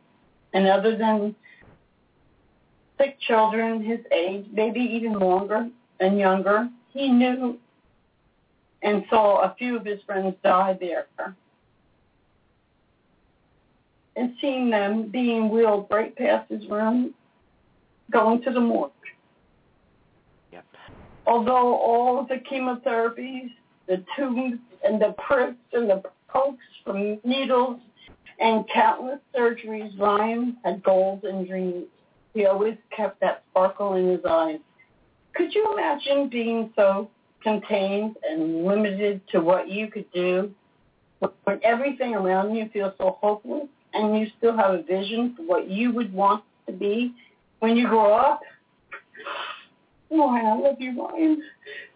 I know, honey. I love you. Sorry. I love you, Ryan. This show, like I said, know that for me was inspirational, and that its influence. No matter what, I will always keep in my head, and this is his cousin talking now. Remember, the little girl who grew up with this. Just like Melissa. Melissa's my cousin. She can relate, right, Melissa? I can definitely no matter relate. What, keep in my head, and no matter what is going on in my life, I will wake every day thankful for another chance to live and experience life. The most important thing Ryan has taught me, and the many others, was to stay strong, even when it seems like all hope is faded, because it can always be worse. Okay. This could have been me on that battle of the cancer field, watching my life unfold itself in front of me. Instead, I got a chance to apply myself and go for my dreams. I have been influenced for the best of my life by an 8-year-old little boy who in his 2 years was so sick and never gave up the thought of his dream. And he got it. That week before he left this plane, Ryan got it. To a lot of special things before he died. And I'm sorry. It's okay, sweetie. Just take your time. It's okay. Plenty of... you see that? I'm losing it in my tears. I'm sorry. It's okay, sweetheart, because you know Take it's your all time. about the tears. It's God's way of washing our soul. Tears And of one God. of those things was when the Make-A-Wish Foundation was sent to see the Lion King on Broadway. Ryan also got to meet his favorite actor, Tom Hanks. Oh, my gosh. We're going to talk about that, too. I love Tom Hanks. He is so loved in Forrest Gump and the movie. Ryan took a beautiful picture with Tom Hanks, which is hanging up on my wall. This is Sammy talking now because she has that picture. I gave it to her for now. This is his cousin like you, the cousin. And I wake up every morning to it. For Ryan, he was still just a little boy. He spent days staring out his window at the other children in the complex as they rode their bikes.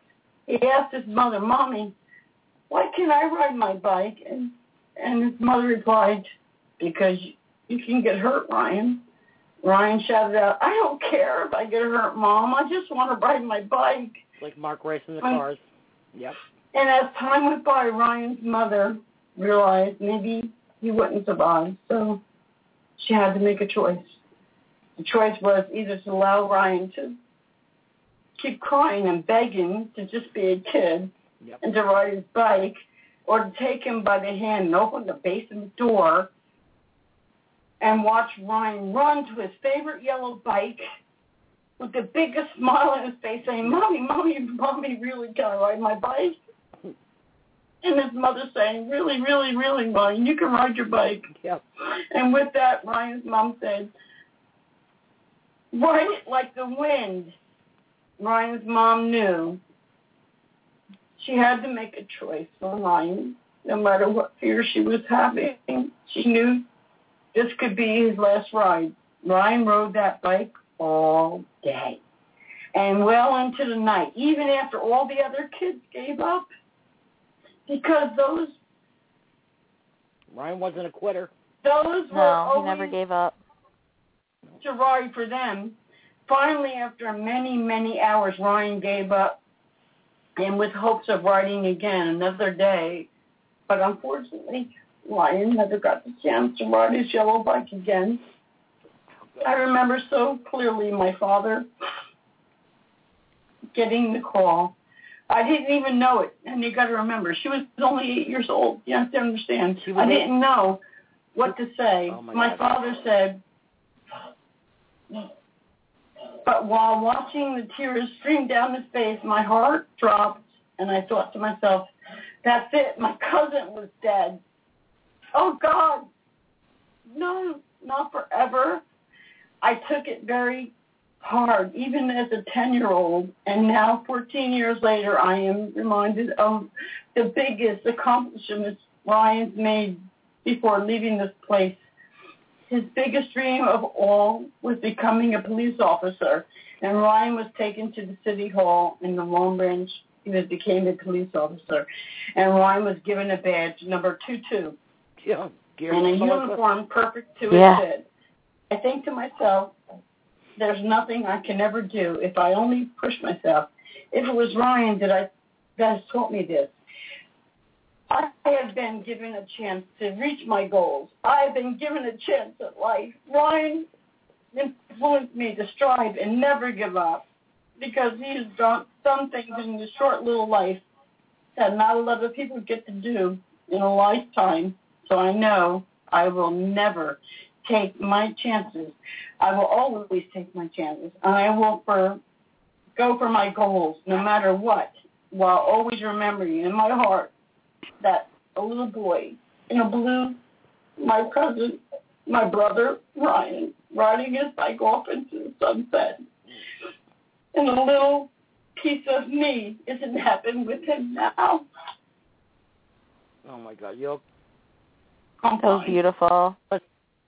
Tell Liz how you can relate, because you are the person I can definitely relate, because every time that I tell people about my cousins, I always say to them, if you could see how hard it was for them to breathe for a moment, if you could see how they lived their life to the very last second with no fear and just trying to, embrace every moment that's possible, that's what I do. I live every second thinking about what would they do, you know what I mean? Never taking anything for granted because of what they taught me. You hear me, Liz? And that's a gift. Yes. Melissa says to me all the time, I've seen what they've gone through, and they have taught me so much. Right, Melissa? Mm-hmm. They definitely have. I don't take anything for granted. People think I'm crazy because I love the little things more than I love the material things. If a kid picks a flower off of the ground, I am so excited because that means that they're giving it to me because they love me. You know what I mean? It's like the little things matter the most. That's what I feel like everyone needs to see in this world more of than just, the material. Brief, but I think it's about teaching and my work, my calling. I'm not a nun, far from it. I'm not a priest, but me neither. I think that Liz and I, as parents, Melissa and Sammy as cousins, have learned a different way to live and to express our feelings about life, to help others that maybe the most haven't gone through the loss of children, to understand life is not about the material things in life. I mean, we all like them. Come on. We all like to have a boat. They're nice, but they're not everything. You know what I mean? There's so much more to this world. There's so much more. There's so much depth and so many people. You know what? It's like the song Amazing Grace, and that's my daughter's middle name. And I think that wasn't that your sister's name? My sister's name is Ruthie. Okay. But, who was Grace? Who was Grace? Your aunt, right? I have an Aunt Grace.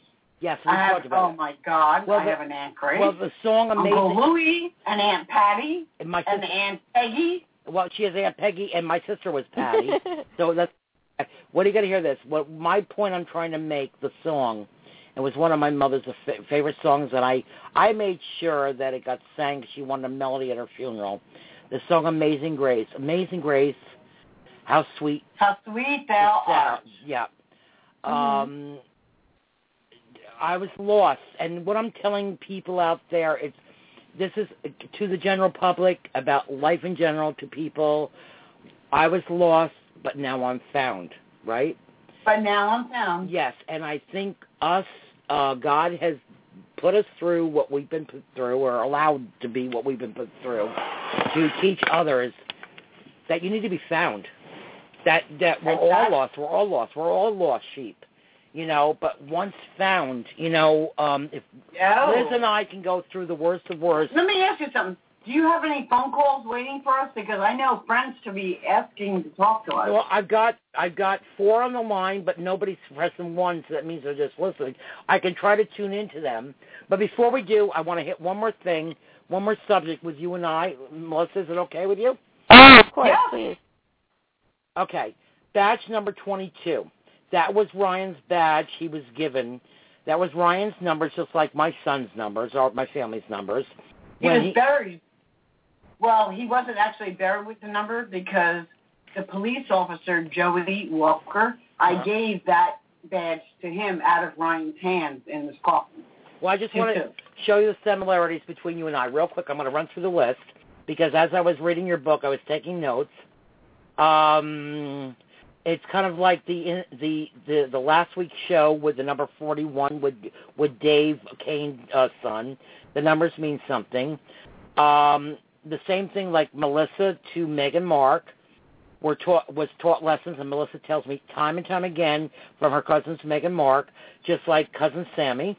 Okay, and Sam was a connection to the last week's show too. Was the brother that Dave Kane's son that had passed. Sammy Grace was his sister, and what the movie and the play was about, written before his son died. And Sammy was the brother, so we have a Sammy connection. And I'm going to go, whatever. I'm going to go through and we're going to get to the call. Here, and guess what? Don't remember the song for Danielle. What do you mean? Remember I was talking to you about this because you said it affected you because it was like for your daughter. But I mean, when I wrote that song for Danielle. Yes, definitely. We talked about that the other day. Now, the other thing, what you brought up in your book is a pact between a mother and child. Grief is very personal, though. She has lost Ryan. I've lost Meg and Mark. Yes, we have similarities, but grief is personal. Please do not tell us. Family, friends, I'm going to say it one more time, don't tell us how to do this. We're not going to get over it. I don't care, and I'm not going to say who said it to me, but it's someone that really shouldn't have said it, and I'm not going to make the person feel bad. But don't tell me it's going on 10 years. What, are you going to drag it out another 10 years? That made me sick. I understand you hurt too because you were very close to the situation, but don't tell me how to do it. They were my children, okay? And also you've had the death of a sister at 8 years old, and we'll get into that a little bit. And the other thing I wrote, took notes, I said, nobody wants to talk about dying. I don't want to hear about it either, the dying process or grief. But you know what? It's real. It happens. It happens to us all, whether it be children, grandparents, brother, sister, whatever. I've lost them all. Okay? Grief is here to stay, my friends. It touches us all. And the other thing I want to bring up before, we talked about George, who I've been bringing up on other shows with my psychic abilities, was for you, Liz. It was a very big part of your life. Okay? And the other thing was the birthday. Your book came out on my mother's birthday, where my mother came to me and made me say to you, validate that. You validated that I did read you, right, Liz? Yes. And you almost, she says, Peg, I have to go get the pens now because you almost made me do something on my pants. Okay. Yeah, hello. Thank you very much. And thank you very much. Like I said, the number. I really appreciate that, Peggy. No, listen, my friend, it's all good. Wait till I come. Maybe Virginia Beach, I'm coming down to your house. Whether you like it or not. Let me tell you something. No, Florida couldn't handle you and me at the same time. Well, I'm going to tell you something. I've been told that in many states, my friend. Okay? Yeah, hello. Okay. You're talking about Jersey, New York, okay? Or Jersey, New York, girls. Up in here. Okay. Hello. Here, from Jersey. Real quick, I want you to tell the story of Eddie Claus, even though they're not pressing one, about Diane, your sister's neck. You share that with me today. The dimes with my sister. Yeah, signs. Wait to hear this, Melissa. I almost cracked my one. Okay. Well, I mean, to not make it a long story, dimes have been signs since my father. When I was a child, we were very poor, so my father always saved dimes. I mean, dimes were like this thing on the top of the shelf that nobody touched. Mm-hmm. In other words, they were precious jewels. Yep. It was like a cookie can, whatever you want to call it, filled with dimes. Coffee can. Yeah. Yeah. And the thing is, my father, when he met my mother, before he had all his 8 children, which is something we share because I was one of 8. Snyders? Okay, Melissa, I got to tell you something. There were 8 of us. I don't know. You know that? Grandma lost the last 2, so there were 6 living, but there were 8 of us. Grandma lost the 2 before they were born, the last 2 children. So her and I had that. She brought up the name Snyder. Snyder happens to be... Snyder's the restaurant that my father and mother worked in, and my oldest brother, who's one of 8 of us, was born. My mother was a waitress. My father was a cook at the time. Can I just tell the thing about the Snyders? And after that, he saved dimes. My husband's uncle was a Snyder, and my grandchildren, my daughter's stepbrother and sister's last name is also Snyder. Another connection. Go with yourself. Go ahead. I'm sorry. And my father had these, like, the scars used to come in glass tubes back in those days. So he would fill them with dimes because that's how he did things. And he would give my mother, say, go buy, here, Helen, my mother's name was Helen. He'd go buy yourself a pretty dress or a pocketbook or shoes, whatever. In those days, that whole thing could buy all of that. You know what I'm saying? So, I mean, dimes have been my family forever. I mean, you have to understand, dimes have been signs since my father, way before all of us were born. When my father passed away, I happened to be in my 20s. I'm in my mother's bedroom. I'm blow drying my hair way before Ryan was born. And my mother has a pair of shoes right next to the dresser where I'm blow drying my hair. And right across the toe of his shoes is 3 dimes laying right across the toe of his shoes. And I'm going, Mommy. I'm calling my mother and I'm, Mom. And I'm going, she goes, what's the matter, Liz? And I go, well, look at the dimes on Daddy's shoes. What is that? She goes, I don't know. What is that? There's nobody here. I don't do stuff like that. I don't know what that is. And it was 3 dimes on my father's toe of his shoe. Like somebody laid them there, right? Not who laid them there. That's what I'm saying. There ain't who. Melissa's had that with feathers and stuff, right, Melissa? Yeah, so definitely had that happen with feathers. But I'm just going to tell you, when I saw the dimes like that, okay, now you have to understand, I haven't had Ryan, I haven't gone through all the experiences I've had. When Ryan got sick and was dying in the hospital, when I brought him into the emergency, he had died 3 times in the emergency room. They brought him up to the PICU, and my mother, who comes in, she goes, Lizzie, look at the dime on the floor, right underneath where Ryan's head would be if it was on the floor. There's a dime laying there. So I'm like going, oh my God. I'm freaking out. I'm seeing a dime. Okay. The best part is, after Ryan died, I'm like going on to his birthday, 6 months, and I'm sitting up in my bedroom, and there's a breeze coming in the bedroom, and I start to shut my window. Now, imagine yourself taking your hands, shutting a window, okay? And imagine somehow a dime falling out of your ceiling and landing on your pointer finger to your thumb, that little fat area right there. And I'm sitting there and going, you mean directly out of your ceiling? Okay. Directly out of your ceiling. Hello, out of my ceiling. I'm thinking to myself, okay. What the hell? Can I use the F word? No, I am effing nuts, okay? We can do I don't take drugs. I don't think anything, but you know what? I'm effing nuts because who's going to believe me when I tell them that a dime just fell out of my ceiling and landed on the fatty part of my thumb and my pointer finger. So I'm standing there with my hands. Just so happens my girlfriend moved in with me, who needed a place to be, and I needed somebody to help me with the rent. I'm screaming, going, Kimmy, come up here, come up. And she's running up the stairs like I'm having a heart attack. She's worried about me because she thinks I'm losing it, because she thinks I'm committing suicide. She has no clue what I'm doing up in my bedroom, right? She comes up and she goes, Lizzie, what's the matter? I go, get over here. She goes, what? I go, get over here. She goes, what? I go, look at my hands. I didn't move them. What do you see on my hands? She goes, I see a dime. I said, really? You see a dime?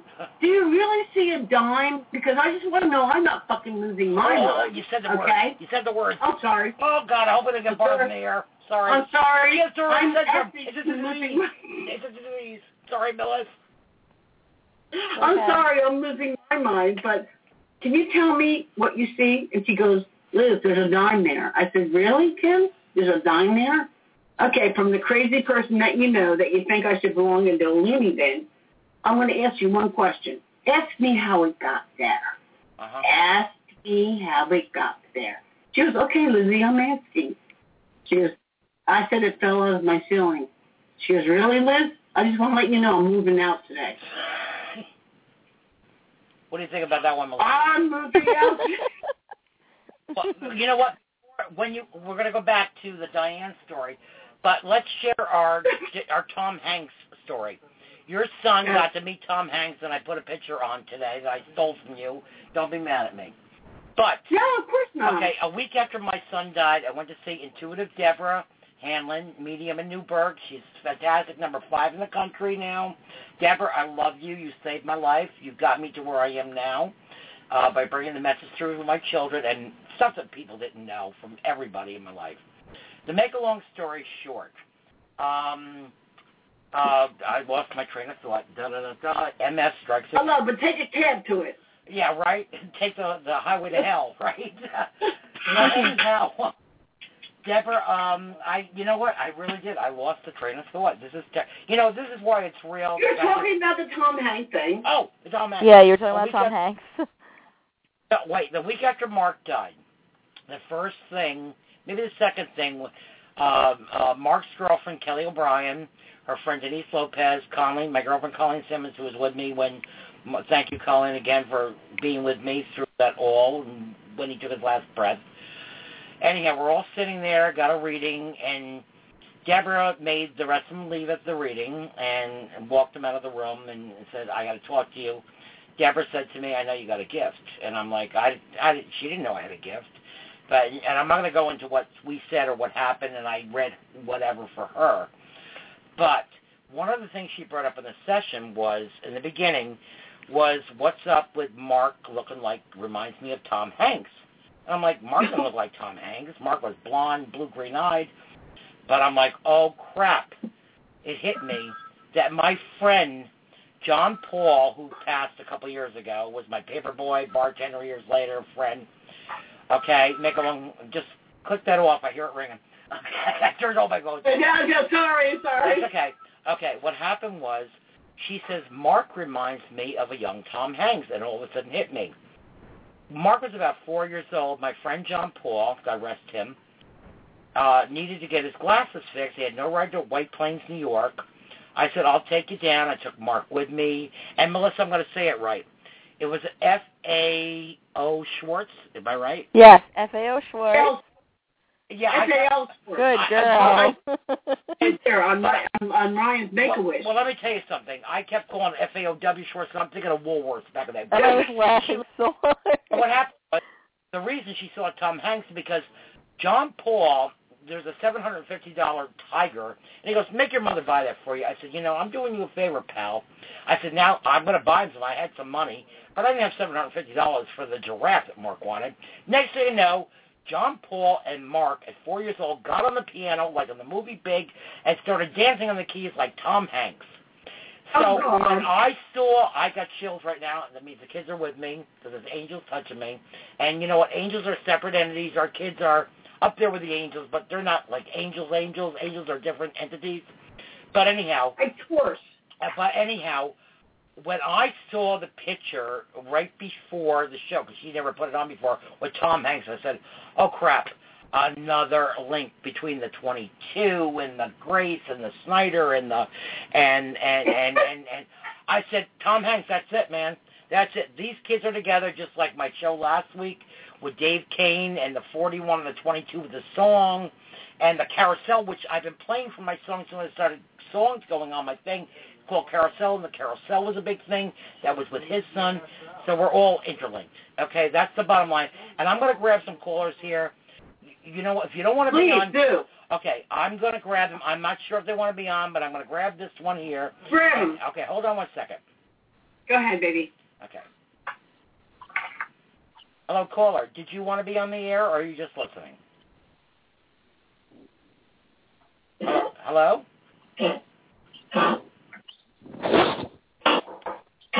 Hello? I don't know what that was. I hear somebody. Creepy. That was weird. Did you hear that? It sounded weird. Sounds like they were hitting something. Again. Good. Hello, listener. Oh, hold on. Hello, listener. Did you want to ask any questions or contribute? No. I'm going to put you back on hold because I'm not hearing anything, so I don't know what's going on. Go to somebody else. Go ahead. Okay, we have a few callers Yeah, here. take another caller. Okay. Hold on. Hello, listener. Did you just call in, or did you want to talk to us? Hello? Hello? Yes. Hello? How can I help? Did you want to talk to us, or? Yes. Okay, yes. What's your name? Okay, my name's Carthy. I belong to several grieving groups that Shirley Tripp Johnson and Renee Hogan Blythe belonged to. I lost my only daughter. She passed away in 2009. Where are you from, Kathy? I'm from Michigan. Okay, Kathy, go ahead. You can ask questions or maybe possibly because you got 3 mediums here to get a reading. We don't know yet, but we'll see. Melissa, get your pad out.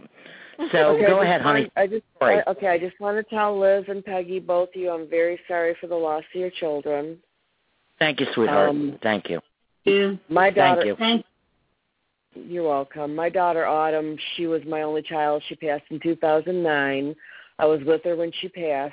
She had we didn't find out, it went undetected. Thank you. She had an aortal arch aneurysm, also known as Takayatsu arteritis. It's named after a Japanese doctor. Right. It was anyway, she was only 14 years old. I was a former nurse. I have my own nursing business, but I'm not familiar with that. Okay, well, maybe ahead, you can Google it later. Yep. She was the sweetest, most compassionate child I ever knew. She taught me more than I could have ever taught her in her short life. What's your name, sweetheart? Autumn, Autumn, Ilona, Ilona. Can I ask you, how old was she, like 9? 14. Okay. Did she get sick around 9? More than likely, yes, because it took them years to detect. I was taking her when she was born. I had a lot of health problems. I had blood clots. I ended up having to have a bypass in my groin, and the only thing that kept me going was her. At 15 months. During the pregnancy? Pardon? Did you have toxemia during the pregnancy, a high blood pressure? No, I didn't toxemia? have toxemia. No, I did not. But I had a 10-centimeter fibroid tumor that they couldn't find, and it dissipated after the pregnancy, and I had problems with that. That's usually by the nurse. endometriosis, something to do with endometriosis. Okay.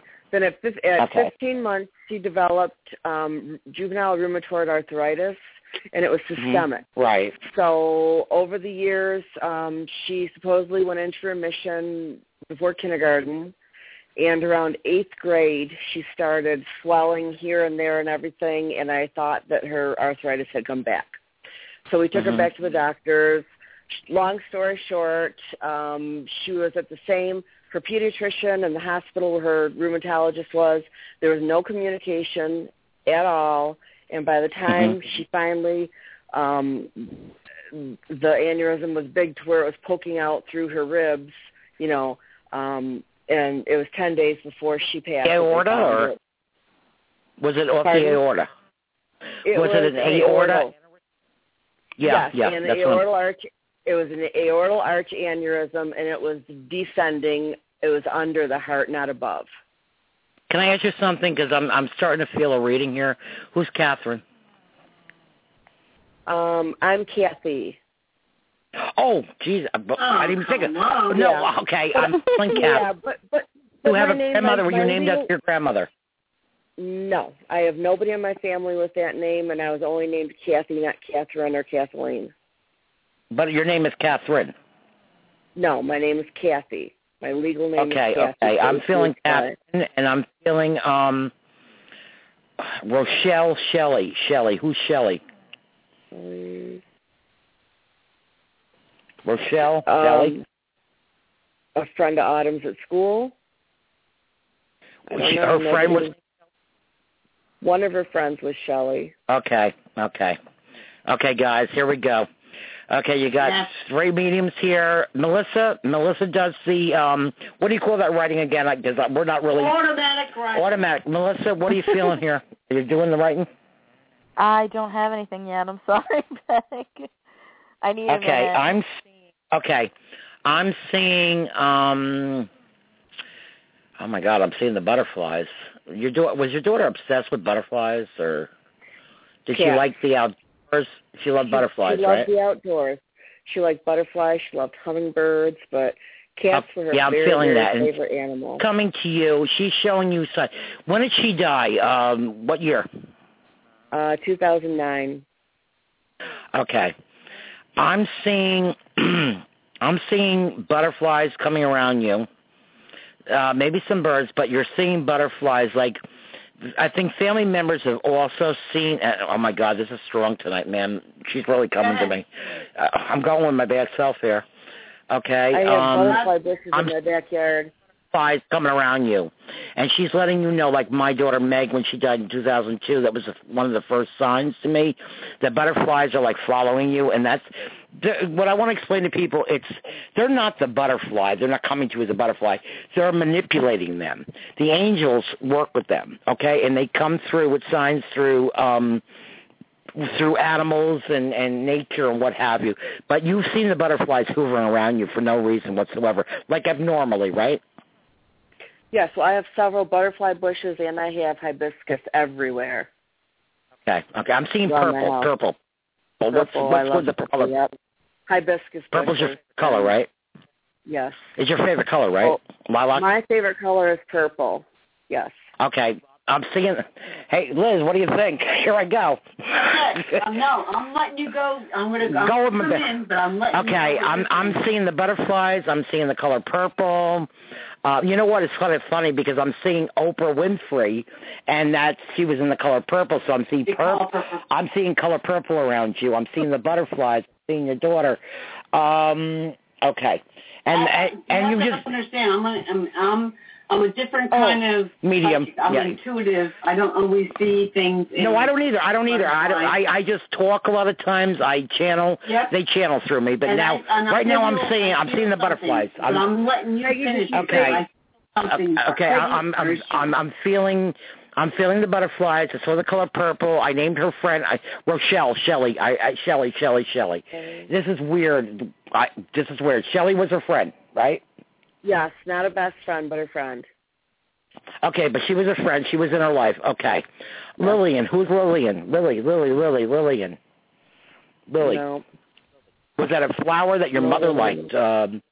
The Easter lily. Easter. Something to do with Easter. Could be. When did your daughter die? April? May? March? No, October. October 19th? October 7th. Okay, that's my mother, actually my stepmother-in-law's birthday, because earlier today we were talking, right, Liz, about October 19th. We're trying to figure the connection. Yeah. Okay, October 7th is my stepmother-in-law's birthday. Okay, what is going on around Easter? What happened around Easter? When your daughter, when was her birthday, and when is her date of death? Her birthday is February 27th. Day before my son. Okay. And my son was just... That date was, like you said, October. October 7th, 2009. Okay, all right. Okay, well, I picked up on the butterfly. Retreat, you said? I picked up with her friend. Go ahead, Melissa, go, because we're all working together here. Go ahead, Melissa. Yes. Me? Yes, go ahead. What are you feeling? The only thing I keep thinking is the name Andy, which I don't know. Yes. Okay, does that ring a bell? Yes, her best friend is Andrea. Okay. She goes by Andy. Okay, and so we got the friends best going. Friends, yep. Okay. Melissa and I have the same psychic ability on the same level because we get the same signs. Go ahead. I feel my reading's coming quick. Melissa, do it. Okay, the only other thing I was going to say, does somebody in your family have diabetes? Because I feel like insulin. Yes. Bottles of insulin. My parents control theirs by diet. I think my sister takes injections, but it's not full-blown diabetes. It's parents and sisters. It's right? that one where they advertise where you can be careful and you can lose weight from it because she's lost weight and she looks awesome now. She's thinner than me. Oh, that's good. Is it the human insulin? Human insulin, right? Yeah. Did she have a favorite necklace that she wore by any chance? Did she what? Have a favorite necklace that she wore all the time? Yes. I'm seeing. You know what? Wear it now. Did it have her name or like a monogram or something on it? Like a what or a monogram? I'm seeing a dragon. Did it have like her name or like a monogram or something on it?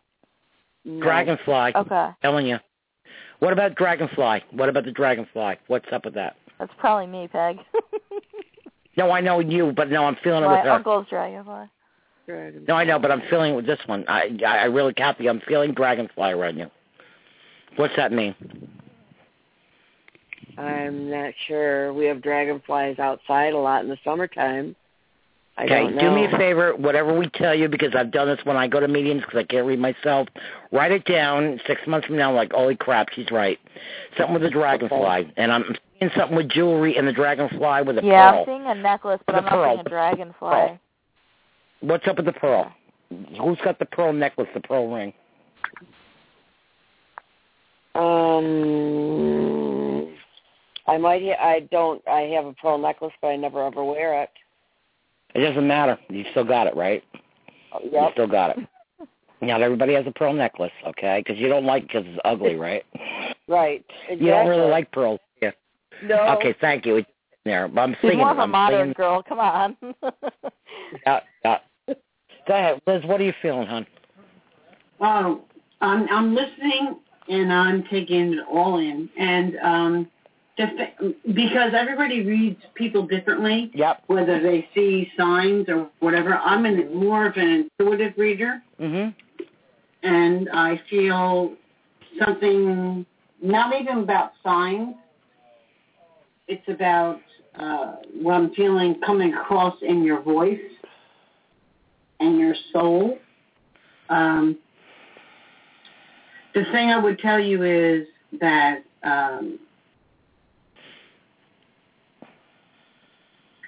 trust what you're hearing inside of you, because sometimes you doubt what you're hearing. Nursing. I'm hearing nursing with her. What's up with the nursing? Did you want to be a nurse? Are you a nurse? Somebody around you a nurse? No, I just quit my job because I worked at a school where my daughter went to school, and I was custodian, and where we had her funeral at the school is where we had her graduation, and she wasn't there for her graduation, and it was too much, and I had to quit. And now I'm trying to get into like nursing homes taking care of older people. nursing. That's what I'm telling you. That's why I'm here in nursing. Remember? I just said nursing. Nursing. I don't have a degree in that, but I just want to be, like maybe. I was a nurse. Hello. Go ahead, Liz. This is crazy because it's coming to all of us. No, boom, boom, boom. Because you interrupted me. Oh, I'm sorry. You did. You interrupted. Don't bitch slap me. Don't bitch slap me. Go ahead. I'm sorry. Jeez. I'm sorry. No fighting. Sorry. Okay. No, the thing is, like I said, I don't see things like other people see, with butterflies or this or that. I see things from my own perspective, my own understanding, okay? And what I'm saying about you is that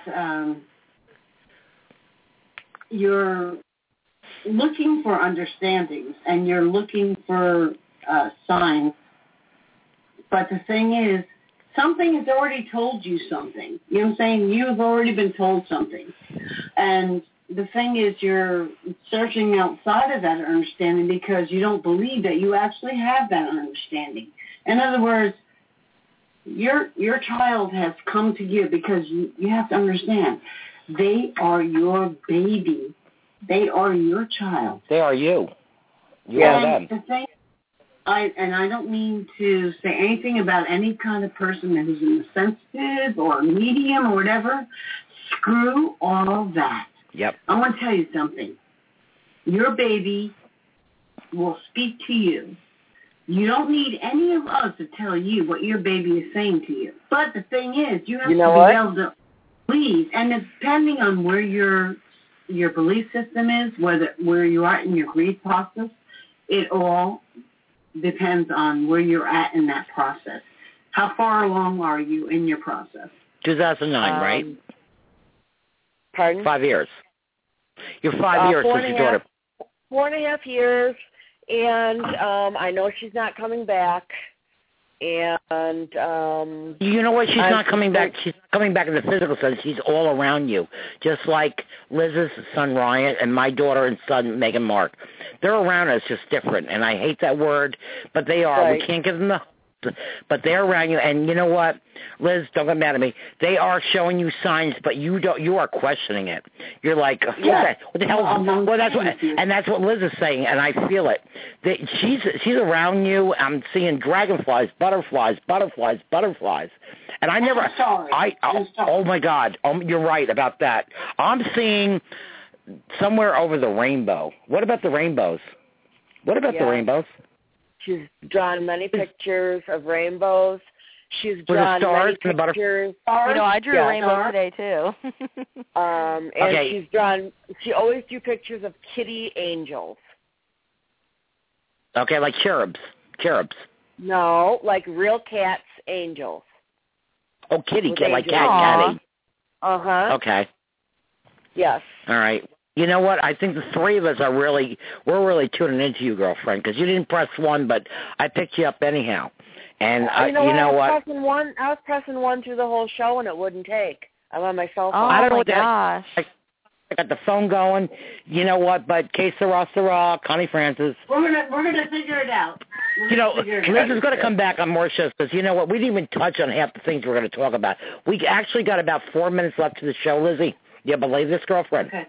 And Carthy, I welcome you to come back because I feel your daughter's presence really close. I think, actually, I have a feeling tonight, it's not power suggestion, I think you're going to have this dream. And you know what? I'm going to explain something about dreams. Dreams are visitations, some of them. When you have a dream and it's scary and monsters and whatever, that's a dream. That's stupid crap, okay? And uncensored, Peggy Howard Sturnett here. Okay, but when you have a dream like I did last night, I don't remember it, but I know they came to me. They come to you and it's like real, and you're celebrating or whatever. Tonight she's coming to you, let me just tell you something. Go ahead. Before we get cut off. Yep. Your daughter had a special way of kissing you. She had a what? Kissed you in a way that always will let you know it's her. It was like not right on your cheek. Like under your cheek. Like what we do, Liz? Mwah. Did she do that? Did she do that? But always. It was like, not like on the cheek. It was like in her neck, but under her neck. Did she do that? Yeah. We blew kisses all the time, and I would always kiss her on the bridge of her nose. I'd make her turn her head sideways. Okay, that's it. How did she kiss you? She kissed me head on the face. Did she say something to you like, "Mwah," or like, "Mommy, here it is," or something? She made a sound or a gesture when Yeah. Mwah. She did. Mwah. Yeah. There we go, Lizzie. Or mwah. Lizzie and I, since we become friends and whatever, we do that all the time. It's, I love you. And the only other one that does it to me is my friend Colleen. She's the only one that does that, whose mother died the same day as my daughter, and we ended up friends, blah, blah, blah. But I will get into that into another show, because, Lizzie, you're coming back like a million times. Well, let me tell you something. My son had a special way. I mean, he used to hold my hand. And he used to always manipulate my fingers. And when he was passing away and dying, when I was trying to let him go off to heaven, I would hold his hand. And even in a coma, he would manipulate his fingers. And I go, Brian, what is that? And he goes, that's always so you know it's me. In other words, there was a special way. She either held your hand or she showed you something that you would always know that it's her. It's her. Whether it's a breath, whether it's, you know what I'm saying? Like, I'm not like a psychic. I'm an intuitive. I feel things. I'm not a psychic, but the thing is, I feel like she's trying to let you know in a certain kind of way that she has a special way she shows you something. There is a special way. The thing is, when you're new in your bereavement, sometimes you can't see it because you're so in the pain of what they're doing, too heavy, or the way they kiss you. They said a certain phrase to you. She had a certain thing she said always that was different than she said to anybody else. Yes. Now, see, I grieve too heavily is what my problem is. I'm trying not to, but I'm still grieving way too heavily. Too heavily, because that's normal. And the thing is, but you have to understand, I'm 15 years down the road. Peggy is probably 10. No, actually, this year, Meg's been gone. Okay, we have about a minute left. 12 years into the grief, Mother's Day for my daughter and 3 for my son. There's a different understanding for the very beginning of your grief. Read her book, Whispers from Heaven. Actually, you know, we got 40 seconds left. Liz, I hate to do this. Don't worry about it. Okay, tell your book's name, Liz. Whispers from Heaven. And she has a site for grieving parents. Carthy, I'm so glad you called and call back. I'm going to get Liz, you know, I have somebody else coming on next week. But the week after, I would love to get Liz back on to go in more detail. Carthy, please call back in. We'll give you a better reading. Because I'm feeling this daughter of yours. Okay? And I'll listen. It's on Facebook. We got 8 seconds left, guys. I love you, Liz. Thank you. Carthy, I love you, 222. Everything's going to be okay. Melissa, I love you. Melissa, thank you so much, and I'll talk to you all next. Okay, God bless. Bye. Thanks, guys. It was nice meeting you. You too. Okay, bye-bye. Bye. No. I had a wonderful time. Okay, what do we say? We don't say bye. What was the other thing? Toodaloo. I did that tonight. And you said toodaloo. I said, toodaloo. Good night. Good night. Doodles.